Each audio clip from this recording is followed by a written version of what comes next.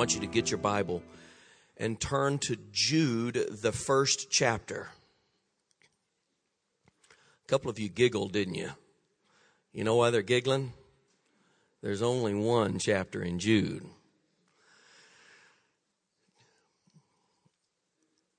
Jude chapter 1, verses 14 and 15.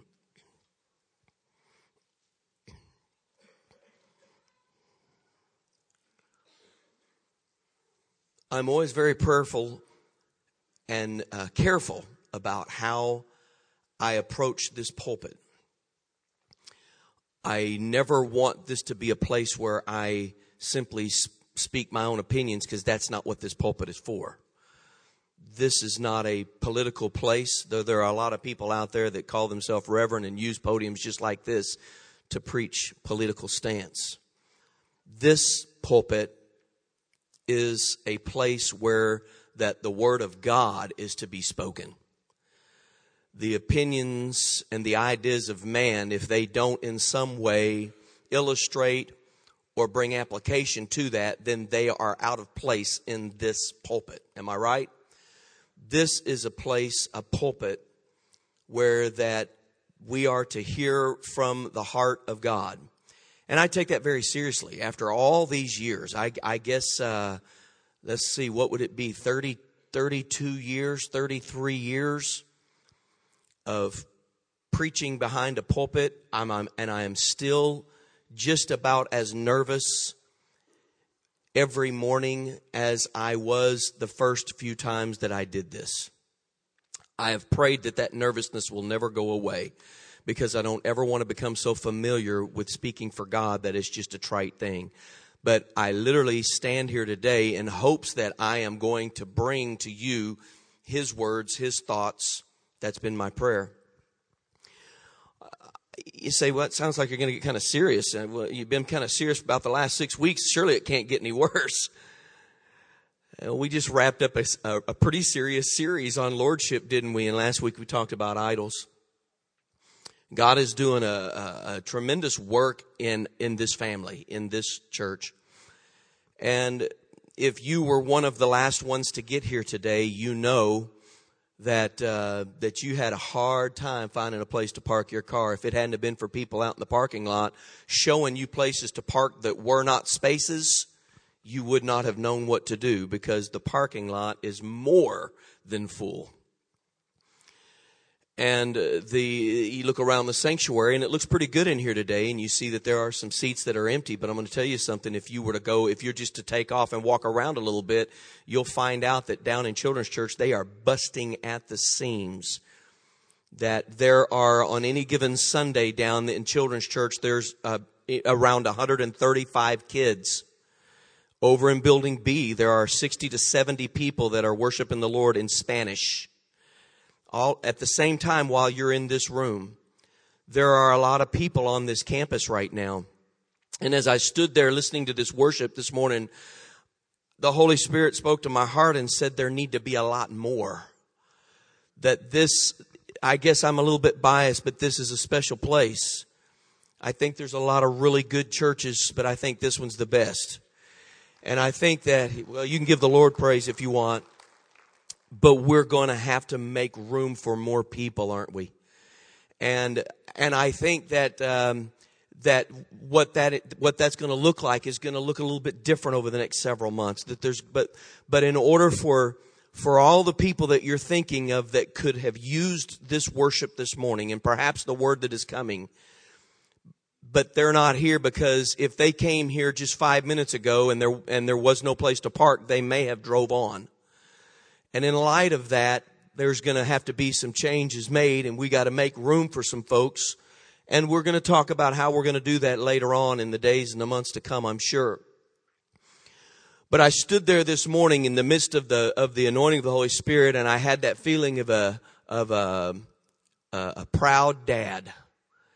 And I know that there's people in this room, there's several in this room that are older than I am, and I'm not old enough to be your dad, and I understand that. Certainly 22 years ago when I came, I was one of the youngest ones in the sanctuary, and I certainly wasn't old enough to be anybody's dad back then. They all thought I was just a pup, but they were kind enough to endure me. Over the years, I've been here long enough to get as old as most of you and older than a lot.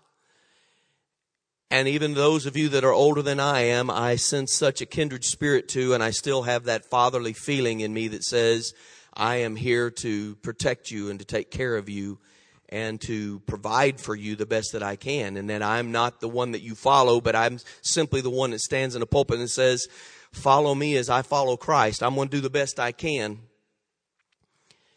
So I am very have been very unsure this morning about how to approach this word, because I want to make sure that it's delivered in the vein that God wants it to be, because our God is so loving. As much as the devil hates you, God loves you much, much more.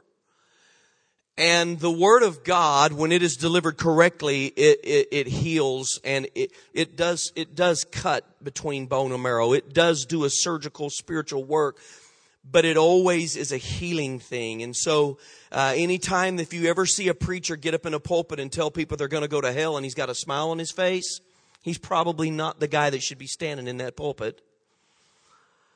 Because the ones who approach the pulpit with that sincere of a message and that serious of a message do so with tears dripping down and off of their cheeks, as you can't bear to think of anybody spending eternity in hell.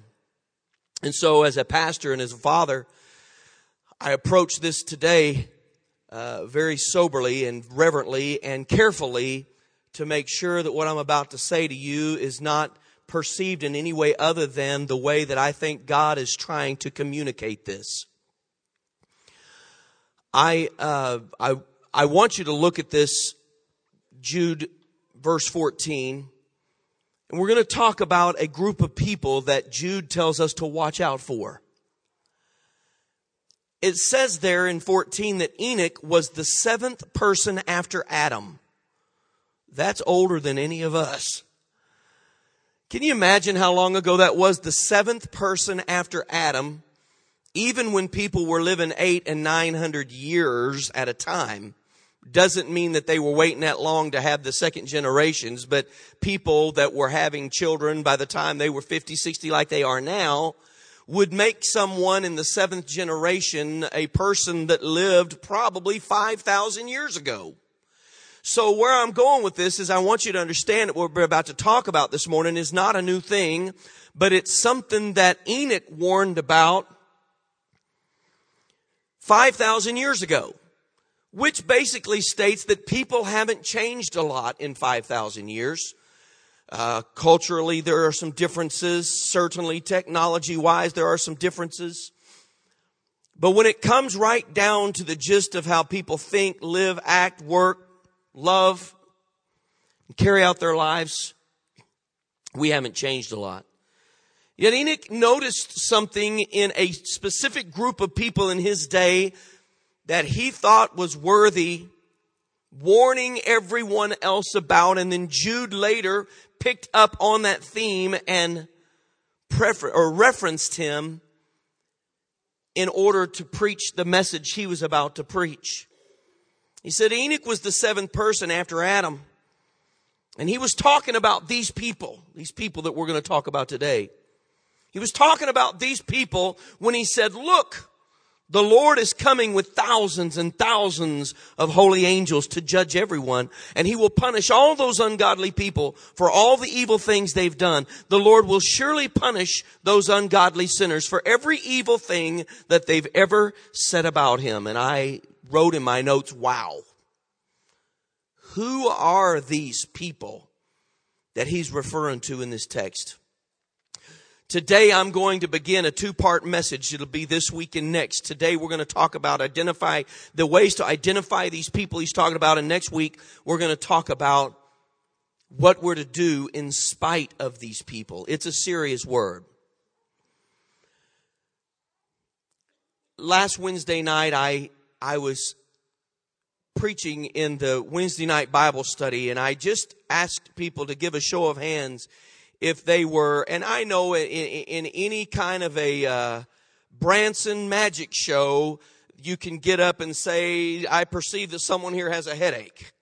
And if you got 4 people in the room, you got a really good chance somebody's got a headache, right? You know?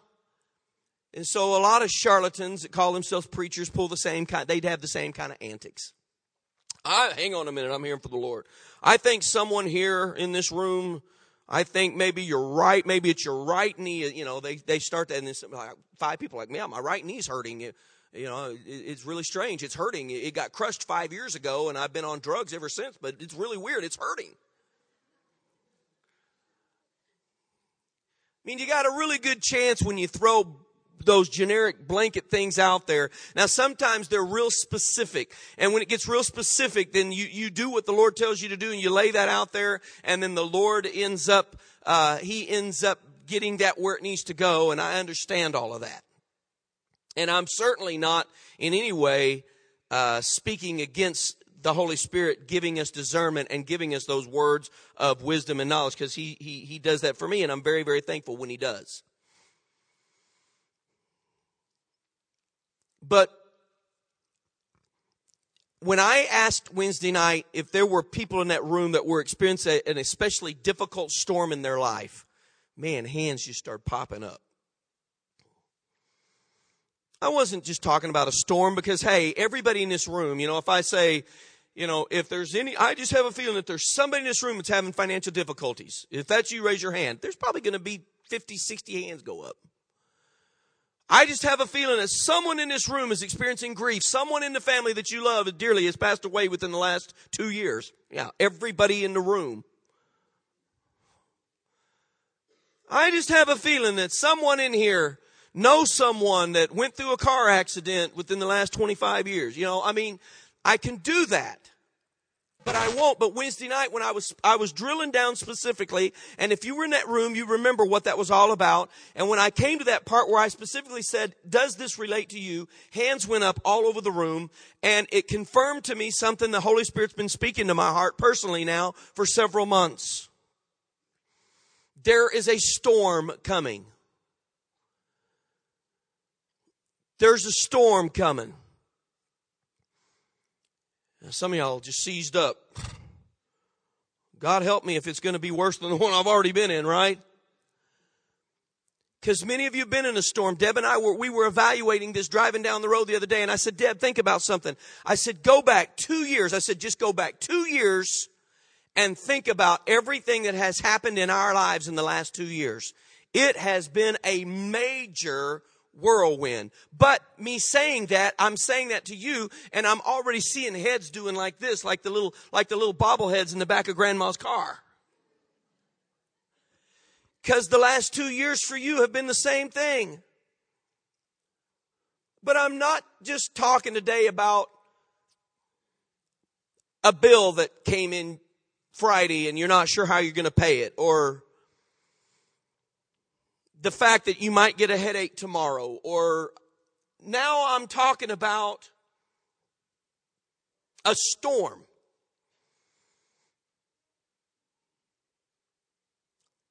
I love to hear from the Lord. I'm no better than anybody else. Certainly don't deserve to hear from Him, and you probably hear from Him more than I do. But over the last couple of months, the Lord has been so very kind to me to speak to me in dreams, visions, confirmations that people will walk through and hand me notes that by word confirm what He's showing me, speaking to me, saying things to me right down here in the front. Last week or 2 weeks ago, He spoke something to my heart. 2 weeks ago, He said something to me. Last week, as I walked out, a person that wasn't here the week before, never been here before to my knowledge, as he walked out, handed me a note, and it verbalized what the Lord had shown me the week before. It's too specific to be coincidental. And I can't go completely into the dream because so much of it is personal. But I do want to share with you the very beginning of this, the first part of a dream that the Lord gave me. And it was so real, I'll never be able to forget this. and I've shared this with the staff and others and different ones, and have received wisdom and interpretation to this dream from different ones, and prayed about it, and I think I'm pretty close to having an idea about what it means. But I was in a cargo plane, guys. I was just in a cargo plane, and and there were several of us in that plane, and we were seated in a circle. We weren't seated like you normally are in a plane. We're seated in a circle, and we're flying, and all of a sudden, the most horrific turbulence that I've ever experienced, and I've been in a lot of planes, and a lot of you were with me in those planes. But the worst turbulence that I had ever experienced, the plane literally shuddered and felt like it was going to fall apart. The whole left side of the plane just dropped, and then it went the other way.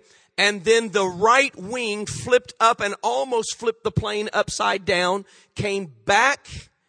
The plane shuddered and began to spin like, you remember those games we used to play where that you spin the deal to see where it lands? That's how that plane began to spin. And I remember being mortified. I wasn't just scared, I was mortified.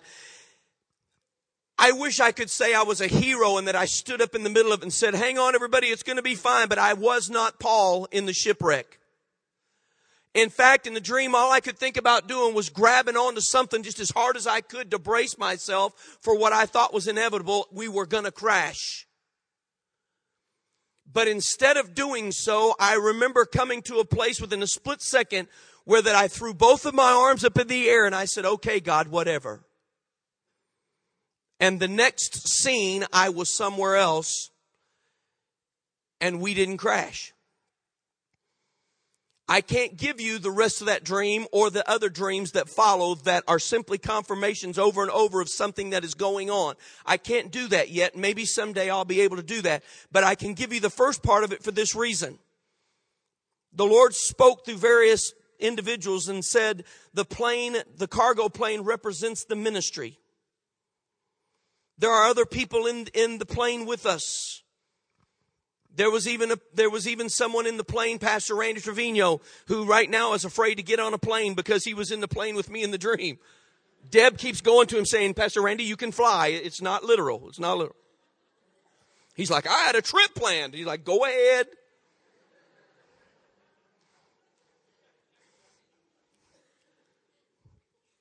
But that he being in that plane with me represented international ministry, not just ministry, but international ministry. Because Pastor Randy, Pastor Randy's born in Mexico and he's our Hispanic pastor. And anyway, whatever that means. And there were several other people in the plane, 8 or 10 of us total in that plane. And the word being that as terrible as the storm and as violent as the storm was that caused the plane to shudder, to shake, to spin, and to fall, it wasn't strong enough to cause it to crash. And at the end of all things, the ministry was still intact. The people were still okay.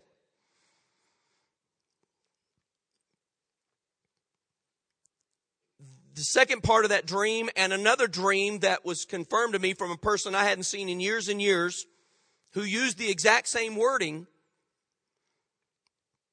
said that in the other parts of it, again, there was a house and it represented the ministry and the house was still standing. So in all of this, I want you to take calm and be okay in the fact that the storm was coming. It was very violent in nature. It was the worst I had ever seen. But at the end of it, the ministry and everybody was okay. So that's good news right there. Amen. But the storm itself was the worst I'd ever encountered. And I've been through a few storms. And I've been prepared for a lot of battles, just as you have. And the Lord's allowed different experiences throughout my life to prepare me for where He takes me, just like He does for you. So I said to Deb, well, as bad as things have been, I mean, here we are. We're hoping that it's over, but I said, well, I don't think it can be, because if that's all it is, I've seen worse. Huh? I've been in worse situations than that. I remember one time when I was presbyter over 34 churches in section 1, and one of them had problems, and the people got mad at me, and I was getting lots of phone calls until finally somebody called me and told me, don't go to that church by yourself no more. I had to take Heather with me. She's about that big. We left there one night. She said, Daddy, those people don't like you. She said, they said some really bad things about you that you couldn't hear. I said, yeah, I know, baby. It's all right. So having been through a couple of goat ropings in the county fair or two, this that I see is not that big of a deal, which says to me that there must be more. And that the Lord is trying to prepare us, because you say, boy, you've been jumping around all over the place. Because of where we're going, the fact that we're growing, we got to open up, we got to make room. More people need to experience the ministry of the Holy Spirit, what's going on in this place. And the devil hates us, but God loves us. But the devil doesn't want that to happen. I know that sounds pretty spiritual. And so he would do anything that he could to destroy me and you, so that won't happen. But my own personal battles would not be enough to warrant a storm such as what I saw in that dream. Personal battles for me is not going to affect 800 people. But if you have a storm and I have a storm at the same time, if we're all in a storm, a really bad storm at the same time, that would get our attention, wouldn't it? Because a lot of you saying, oh, I know so-and-so, man, they're really having it rough. I mean, they have death in the family. They had this, they had illness, they had this. You know, everybody can think of somebody, but I'm going to tell you, when I'm in a storm and you're in a storm, and it's the worst storm you've ever been in, to the point that you don't know whether to grab a hold or turn loose or cry out or what, then when we get all of us in a place like that, then we're in a storm.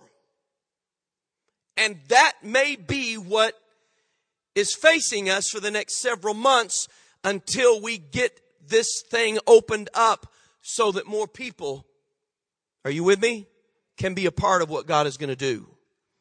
In light of all that, it's not a new thing. The devil's been fighting God and fighting the church forever. He was fighting God before there was a church. And that's why we're talking about what Enoch said. Enoch was way before the New Testament church as we know it. And he's saying that these people existed then, understanding that our battle is not with flesh and blood, but it's against principalities and powers and dark places. Isn't that correct? That the people that bother you, the people that you would refer to perhaps in an anger state as an enemy, are really not the problem in your life at all. There's a spirit in them that causes them to do what you don't like. But people are people. Jesus died for all. He loves them all. Our Father loves them all, wants to save them all. But there are people that allow themselves to be used by a spirit that will bring destruction to everyone around them.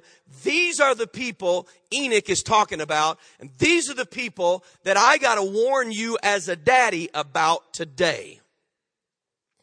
Because regardless of my storm or your storm, there will probably be people that will be instrumental in trying to bring about that negative thing in your life.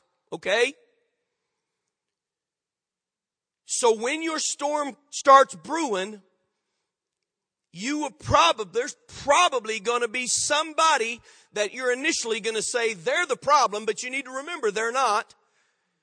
There's a spirit working in and through them. They have become one of these people.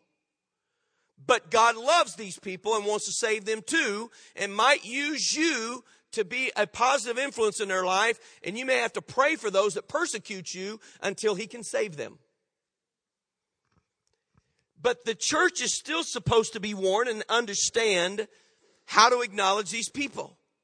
So this message today is to two different groups of people. First of all, it's to those of you who are going to go through the storm like me. We need to be able to readily acknowledge these people. so that we don't allow them to get us in a place we don't want to be. And secondly, it is for these people if you happen to be in the room. And you're the one that I have desperately prayed for and cried for this morning, because I've said, God, this is your chance to give a warning to someone. And if the word doesn't come across as it should, if it's perceived as angry or if it's perceived as judgmental, then they won't receive that word. God, this word has to come across loving, has to come across kind. It has to come across in your spirit, because only that way will the individuals that are in trouble, will they be able to receive that without being angry and allow the Holy Spirit to change them before something bad happens. So I'm speaking to two groups of people. I'm either speaking to you to tell you who to watch out for, or if you're the person, I'm telling you what you're doing. And then at the end, we're going to contend with it. And you say at the end, how much longer is this going to go? Only a couple more hours and I'll be done.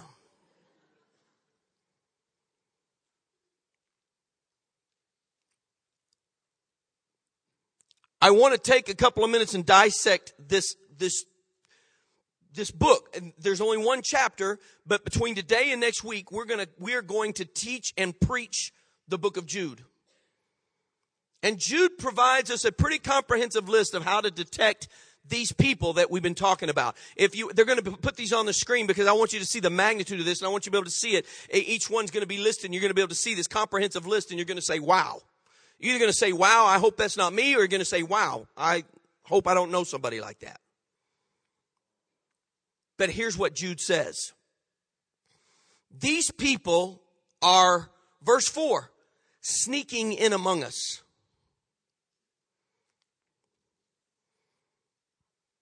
Sneaking in among us.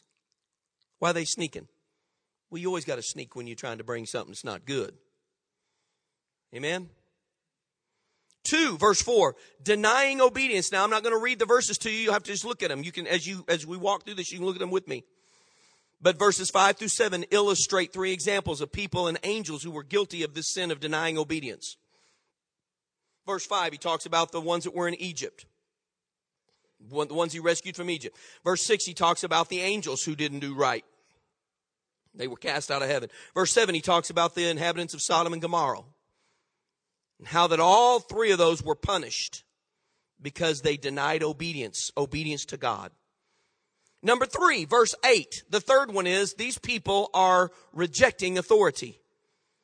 They don't acknowledge or accept any authority. They are rebellious to any authority if that authority doesn't speak what they want to hear. Now, they're okay with authority as long as that authority is saying what they want to hear. Amen? But as soon as that authority says something they don't want to hear, then they reject that authority outright. They are not in a position to have ever had to deal with authority correctly, so that they will not accept authority when it is not to their best interest or favor in their mind to do so. Verse 8. Number 4. They are insulting powers that they don't know anything about. That's verse 8 through 10. That means they're making false accusations. Talking about these people and how they're gonna be a part of your storm. Watch out for them. Number 5. These people are operating purely out of their feelings. Verse 10. They're not operating out of facts. They're operating out of their feelings. What they think. What they've heard. Emotions.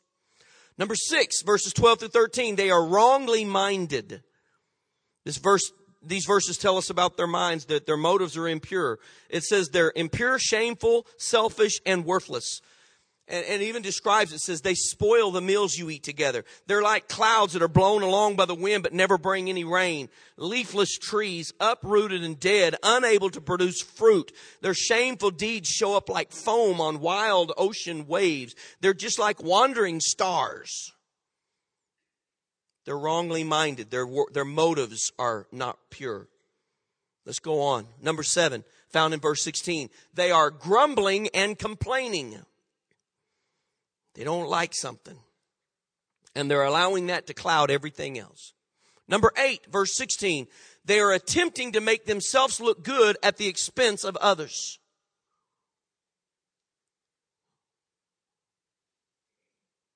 Number 9, verse 16. They are flattering others. Now, flattery is not a good thing, is it? You can give someone a positive comment, and that's worthwhile. But when you flatter the reason that you flatter someone is for manipulation. They are flattering others in order to ingratiate them to their cause. Verse 16. I'm not making these up. I mean, we're walking right down. Look at it. How are they going to get in there and mess up your life? They're going to flatter somebody in order to ingratiate them to their cause. Number 10, verse 19. This is their motive. They're trying to get you to turn on each other. Causing divisions, causing sides. That's what will happen as we continue to grow.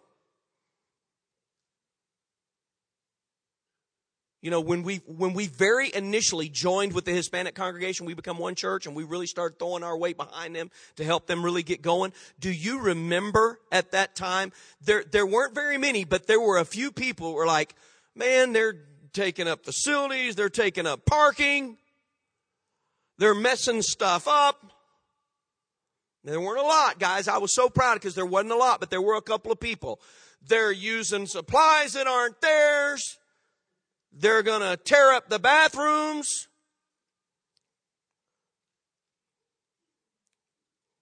Like, I don't get that. I'll tell you who tears up bathrooms. Kids. White, black, yellow, red, green with purple polka dots. Kids tear up bathrooms. They tear up your house and your car, they're going to tear up the church. Right?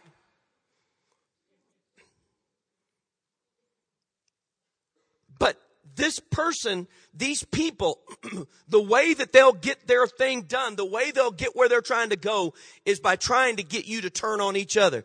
Now that we've been together with this congregation all these years and we've grown the way we have, we're best friends back and forth, and we're in and out of each other's services and in and out of each other's homes. And we're not even separated by a language boundary because we figured out how to communicate even when we don't speak the same language. We're one family and we love each other and we're loyal to each other. But I'm going to tell you something. People would do anything to try to get in and divide. Someone with an impure motive. If little kids can do it at home between their parents, you know what spirit those children are operating out of. It's not the Holy Spirit. Daddy said, Mama said. Well, hang on, let me go see what Mama said. That's not the Holy Ghost those little children are operating out of. He loves them. Jesus loves the children, but they're full of the devil sometimes. They haven't reached a age of accountability yet. They're not operating out of it. And I'm going to tell you something. It's that same kind of immature spirit, though, that will try to infiltrate a family, try to drive a wedge in your family, try to drive a wedge in your church family. Somebody will try to drive that. They try to get you to turn on each other, cause divisions. Schisms is what the Bible called them in the New Testament. Number 11, verse 19, they are not of God. They don't have his spirit. That's serious stuff. And so Jude is telling the New Testament church, and he's using all the way back to Enoch to do it. He's saying that we have to identify these people so we will not allow their poison to infect us. That the spirit that's using them is of the devil. And we're not going to allow their venom to spread among our church. Older, more mature believers discern these things, but we have got a responsibility as older believers to guard the new believers against predators, and I do use that word, predators. The word warns us, the word of God warns us to watch out for these people. And there's more. Then he begins to list what's going to befall these people if they proceed with this evil cause. I want you to listen to these 4 warnings. And I mean this sincerely. If you think you're identifying with these things I'm saying today, I pray that you're not angry, but that you're listening and heeding the Holy Spirit. Because these warnings are in here and they're very, very real. Verse 11 says, these people are in for real trouble. Verse 11 says, these people are rebelling against God. Verse 11 says, these people are going to be destroyed. Verse 13 says, and this may be the worst, these people are doomed to the darkest pits of hell. Why? Why is this so serious? The Lord gave me a picture maybe a month or so ago of His people being the tool that God works with. Maybe you're a hammer. Maybe you're a saw. Maybe you're a screwdriver. But whatever it is that God is working on, and if you're in His hand, if someone comes along and tries to destroy that tool He's working with, He's going to be pretty upset. Is He not? Huh?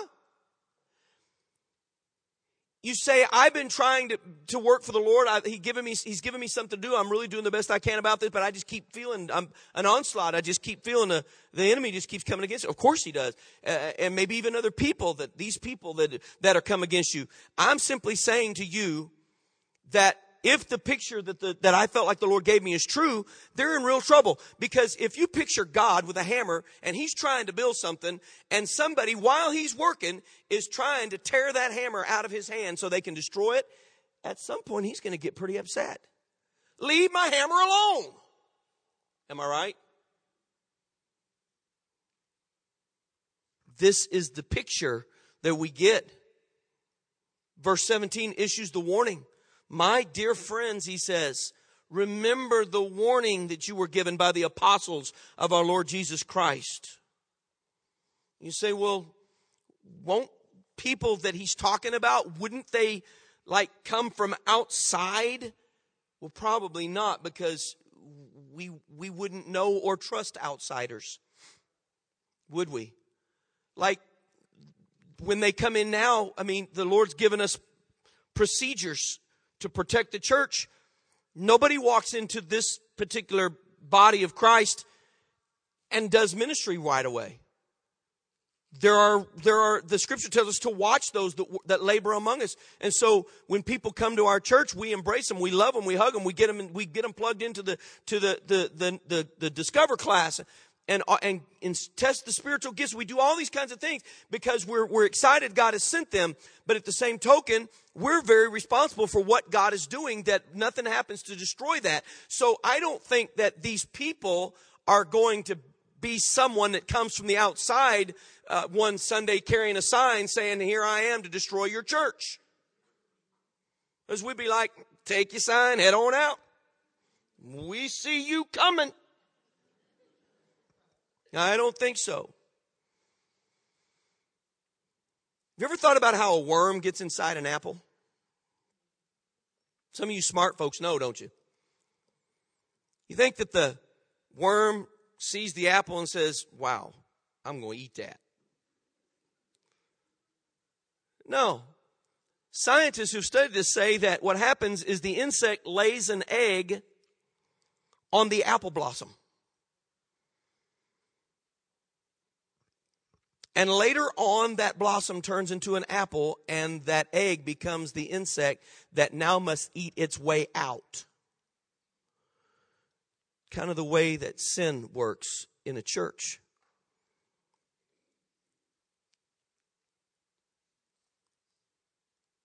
The worm begins in the heart, and it works out through a person's thoughts and words and actions. Some of you may have become a little bit frightened and alarmed. I'm not trying to scare you. Don't do that. I'm very excited about the storm that's coming, because I've also learned, the three phases of spiritual growth, just like physical growth: nutrition, and then exercise, and then rest. And in the spiritual, that would be feed on the word. Then you go through the test and the trial, and then you experience the peace of God. That's how those three things, and that they're in relation to one another. And so if we're really we've really been feeding, hadn't we? We've been eating, and then we're getting ready to go through this terrible storm. But think about the peace that's coming. That's what motivates me. I'm really excited about this because I've already heard from the dream that we're not going to be destroyed, so I'm cool with that. I'm looking forward to what God is going to do and the increase that we're going to see and how the enemy is going to be destroyed again. But what worries me are these people that are going to cause you trouble or that are really going to cause themselves a lot of trouble. And that's what the Lord has sent me here today to do, to warn us about so that we don't allow that to happen. Because the storm's coming, and in the storm, sometimes you get real confused, don't you? And you need to remember what Jude said about these people so that it doesn't catch you off guard. And you write those things down and you say, oh, what did he say? Jude said that these people would do, oh, yeah, that's what they're doing. He said they do that. Yep, that's what they're doing. Now, who is that? Oh, that's those people that we're supposed to watch out for. We're supposed to stay away from. We're supposed to love and pray for, because if they keep this up, something real bad is going to happen to them. But we're praying that that's not the case, sincerely praying that that is not the case. We're not going to be afraid. I want you to listen to how this particular pilot attempted to settle his customers in the middle of a storm. The plane was in great turbulence. He was an excellent pilot, but he wasn't very good at making the passengers feel at ease. And so some of the passengers had become alarmed at how much the wings were bending. Have you ever flown in a storm and see the wings? I mean, it's kind of weird when the wings start looking like birds. Like, this is not good. And one of the flight attendants was taking note of how some of the people were starting to talk, and they were becoming visibly alarmed and scared. So she went up, knocked on the door, and said to the captain, hey, I think maybe you should address the people and just let them know that everything is okay. And so here in a minute, he flips on the intercom and he says, ladies and gentlemen, I've been informed that some of you have noticed our wings bending in the turbulence. In fact, the flight attendant told me that the wing tips are bending as much as 10 feet in the bumps. And he said, but listen, that's perfectly normal. There's nothing to worry about. Our wings are designed to bend as much as 13 feet. At the tips, and as you can see, we're nowhere near that yet. If you're on that plane, what are you thinking? 3 more feet and we die? Right? And some of you are here sitting through this morning, you're like, oh, 3 more feet and we die? No, it's good. Everything's good.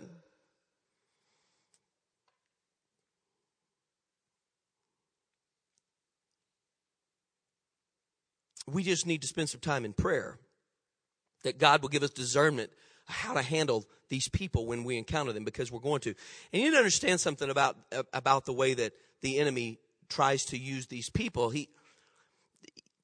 These 4 words can pretty much characterize what we put on that board. If the enemy can do these 4 things in your life, then you will never be effective. And right now, he knows that our church is poised to take another step and to become something greater than it ever has been, because the Lord has spoken that he wants to do that. So the enemy wants to try to keep us from doing that. And these 4 things is what the devil tries to do. Number 1, distract. So if he can distract your attention away from a purpose, because we're fixing to come in here and say, hey, here's where we're going. Let's all rally together. Here's what we need to do.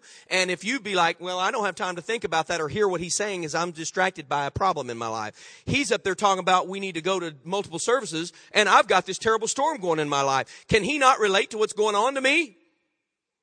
Yeah. But I choose that I am not going to become distracted by my storm. He will try to distract. He will try to disrupt. He will try to discourage. Pastor's all fired up. He's so excited. He says he's going through a storm, but you can't ever tell it. Guy, just run. Well, I don't feel like that. I'm discouraged. The devil's been mean to me. You know what? I like it when the devil's mad. I like it when he's attacking me, because it makes me feel special. I'm somebody the devil hates. He don't like me. It means I got his attention. I don't like him either. and I know who is in me is greater. So he will disrupt, he will distract, he will discourage, and he will try to destroy. That is his ultimate purpose in any church that is thriving, growing, doing what God wants it to do. His ultimate goal there is to get in somewhere, cause trouble somewhere, get people off track some way, shut this thing down, and he can't do it from the outside. He's got to do it from the inside. Get the members turning on each other, get them mad at each other, get them upset about something. Get something going on so that they won't stay focused on their purpose. And I am today warning us about that and saying, let's beware of his tactics. We're not going to be surprised. We're not going to be defeated. The plane is not going to crash, folks. It's not going to crash. No, it's not going to crash. I already saw it. And not just me, but it's been confirmed. Different people have spoken in my life, didn't even know me, have confirmed that the plane is not going to crash. It's going to shake. It's going to shudder. It's going to spin. Things in your life are going to get scary. It can't just be my storm, because if I had a storm and you didn't have a storm, it wouldn't be a storm. So I just have a feeling the Lord laying on my heart that we're about to go through this together. But that's it. We're going to go through this together. And the Lord is in control, and he's taken care of all this, and he's already shown us the end, and the end is awesome because of what the Lord is going to do. And you're going to be able to bring more and more people into his presence and see their lives changed. It's a good word. It's an exciting word. And the good news is, that's just half of it. Next week, if you dare to show up, I'm going to hit you with the rest of it. All 12 of you that come back next week are in for it. That's what you get for coming back next week. Lord, I thank you.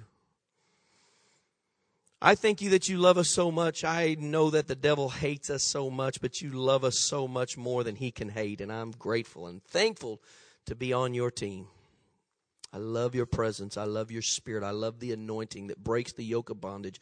I love clarity of purpose. I love being able to have clear vision. I love knowing where you're going, because if we listen, we can follow your lead. I love being able to go where you're going. God, we're not going to succumb to distractions and disruptions, discouragements along the way.